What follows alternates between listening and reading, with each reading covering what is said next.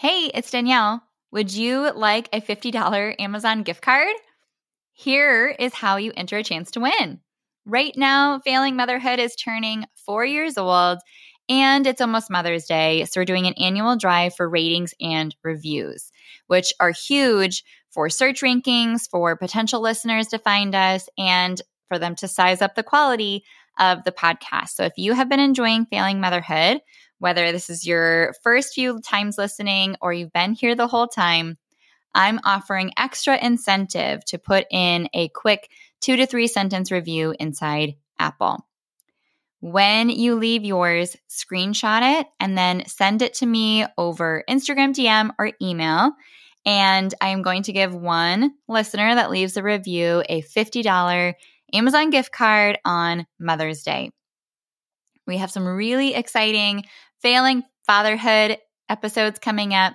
So please follow the podcast if you haven't yet and leave that rating or review so that more moms and more parents know they are not alone if they feel like they're failing their child on a daily basis. We need each other, and I'm so grateful you are here.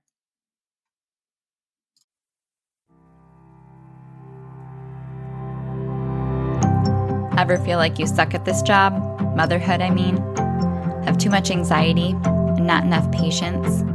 Too much yelling, not enough play? There's no manual, no village, no guarantees. The stakes are high. We want so badly to get it right. But this is survival mode. We're just trying to make it to bedtime. So if you're full of mom guilt, your temper scares you, you feel like you're screwing everything up, and you're afraid to admit any of those things out loud, this podcast is for you. This is Failing Motherhood. I'm Danielle Bettman, and each week we'll chat with a mom ready to be real, sharing her insecurities, her fears, her failures, and her wins. We do not have it all figured out. That's not the goal. The goal is to remind you, you are the mom your kids need. They need what you have, you are good enough, and you're not alone. I hope you pop in earbuds, somehow sneak away, and get ready to hear some hope from the trenches. You belong here, friend. We're so glad you're here. Hey, it's Danielle. I am so glad you're here. If you missed last week's Game Changer free training, oh my gosh, it was so much fun. All of us were commiserating, having so much chat back and forth on that Zoom call, and I got a lot of feedback from parents who tried the tool and are having success with it, to their shock and surprise, which I love, and I'm so proud of them for implementing things right away. So if you were there, thank you for investing that time in your family. You are in the right place, and I'm so glad you're here. So in today's episode, I've been thinking about this episode for a while, and I ended up having a session last week with some of my graduate clients, and they brought it up then. And so I was like, okay, this is what we have to talk about this week on the podcast. And it's this concept of how bad is bad enough? Or if we're not supposed to use our kids' behavior as a report card, then like, what do we use? Like, how do we know where things are at and if we need help and if they're bad enough? I don't know. Is that even the question we ask, right? So this particular family I met with last week, I worked with them one-on-one for 4 months in the fall of 2021, I believe. And over 2022, every month we have met once a month, and they have chosen to be extra credit parents and carved out an hour every single month to stay in maintenance mode and stay on track, where even though they're in 2 different places at work, they hop on the call with me and get ahead of upcoming transitions, try to be responsive to some of the things that are happening in their home. And I love working with parents like this because they're so mindful, so intentional of being the best parents they can be, if they're being honest. And so as they were walking through the pre-session questionnaire that they respond to so that we can make the most of our time together, on the call, the dad said, hey, we had a harder time thinking about what we're currently struggling with for this past month or for this upcoming month. So we wanted to ask, how do we monitor our progress? How do we know if we're on the right track? Like, when do we know if something needs to change? Because, of course, we still have the occasional flare-ups of sibling rivalry or a really bad meltdown. That's the exception to the rule at bedtime. So how do we kind of track things and keep on track moving forward? And it was such a good question because it shows how much they care, how much they're thinking about this, and how much it means to them, right? So already, if you're asking questions like that, kudos. Because the reality is, every family has bad days. Every kid has meltdowns. Every kid fights with their sibling. That's an inherent issue with that relationship. Every kid, it's their job in certain seasons to push the boundaries, say no back to you, find their voice, find the line.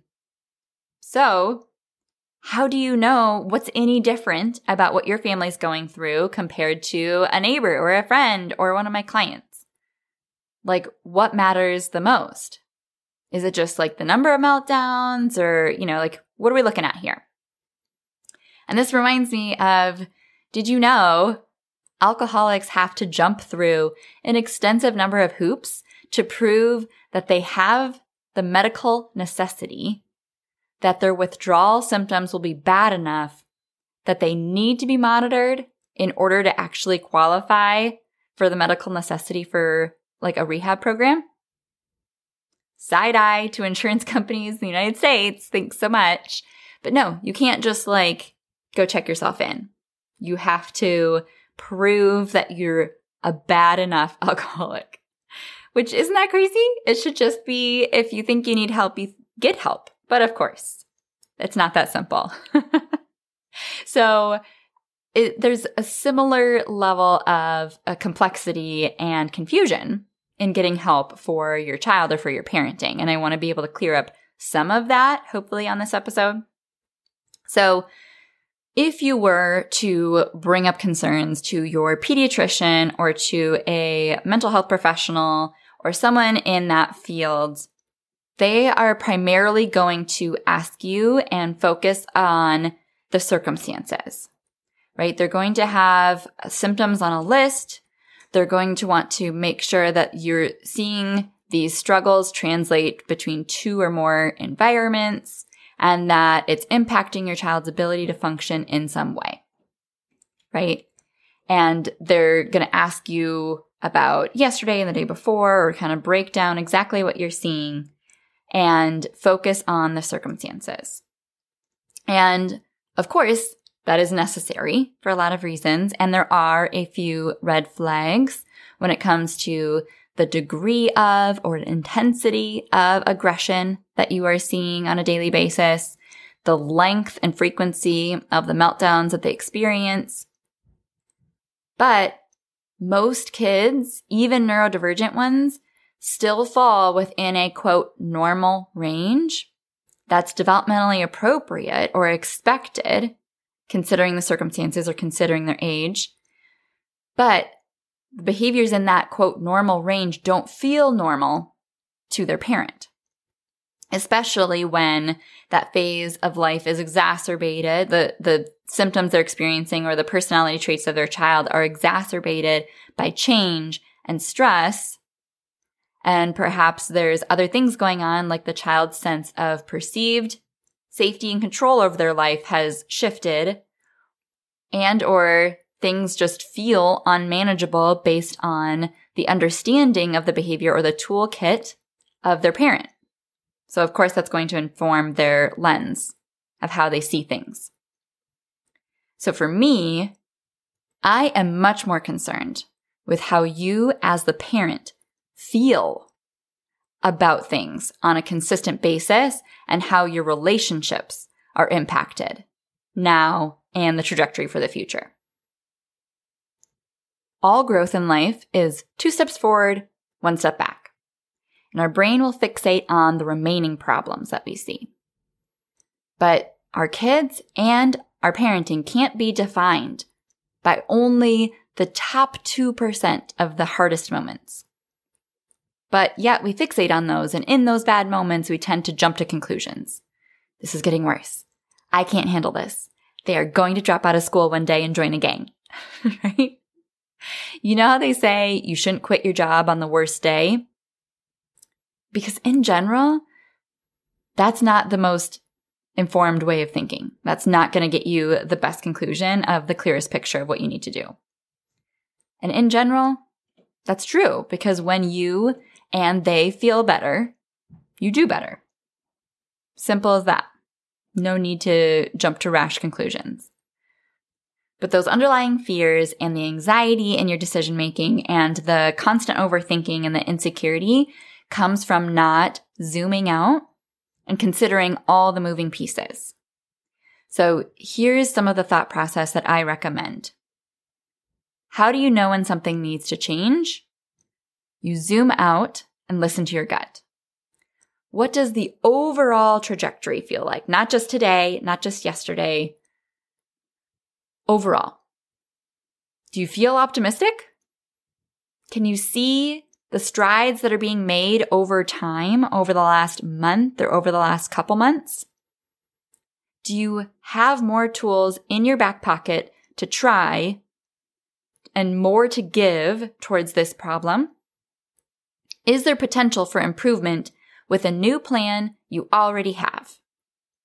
Or is this just a case of hitting reset? Right? That's one side of things. Or do you feel like the overall trajectory of things is on the decline? That more of the bad is outweighing the good?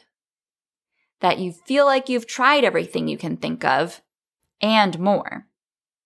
Don't really have much else to give. You're feeling overall more and more confused or lost or frustrated or defeated or hopeless.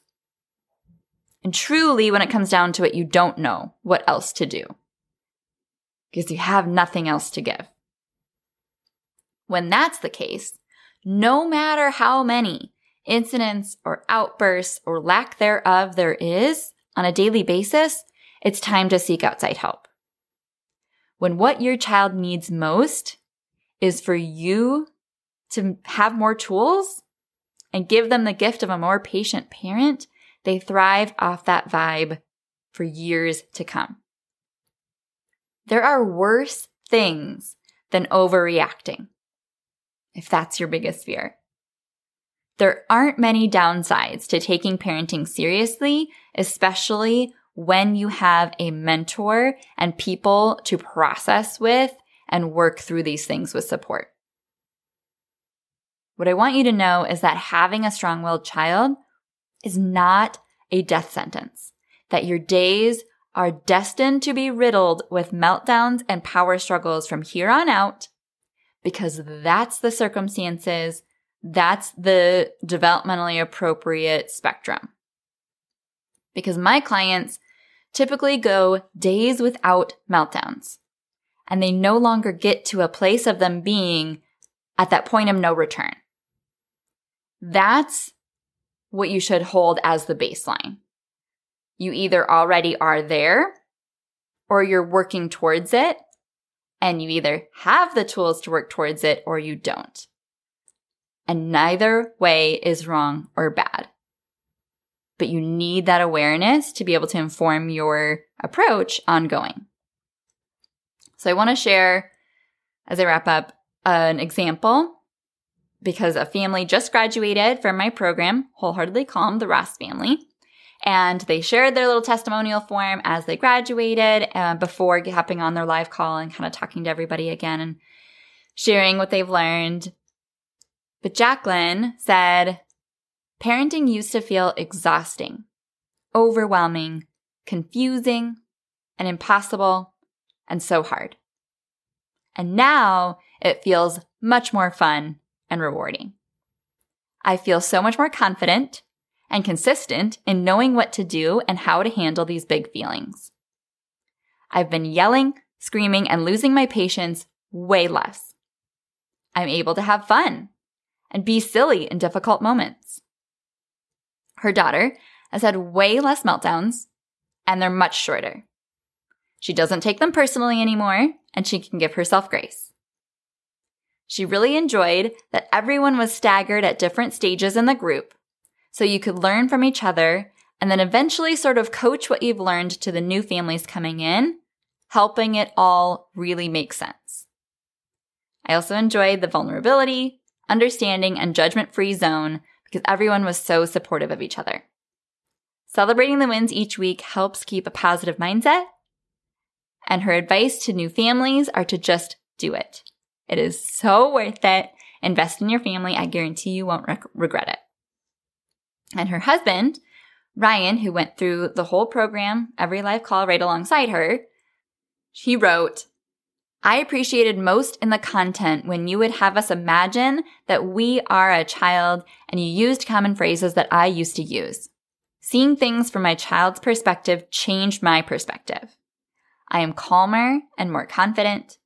We started out at about 10 outbursts a week of at least 30 minutes or more, and now we have about 3 a week, and they're maybe 10 minutes each. So, if you are ready to learn more about how to transform your relationship with your strong-willed child by taking control over the things that you can control as their parent and making it feel a whole lot more manageable and you're a whole lot more confident and calm, then reach out, complete an application, or schedule a consultation at the links in the show notes. I would love to meet your family and come alongside you. Let's make better days inevitable. Thank you so much for tuning into this episode of Failing Motherhood. Your kids are so lucky to have you. If you loved this episode, take a screenshot right now and share it in your Instagram stories and tag me. If you're loving the podcast, be sure that you've subscribed and leave a review so we can help more moms know that they are not alone if they feel like they're failing motherhood on a daily basis. And if you're ready to transform your relationship with your strong-willed child and invest in the support you need to make it happen, schedule your free consultation using the link in the show notes. I can't wait to meet you. Thanks for coming on this journey with me. I believe in you, and I'm cheering you on.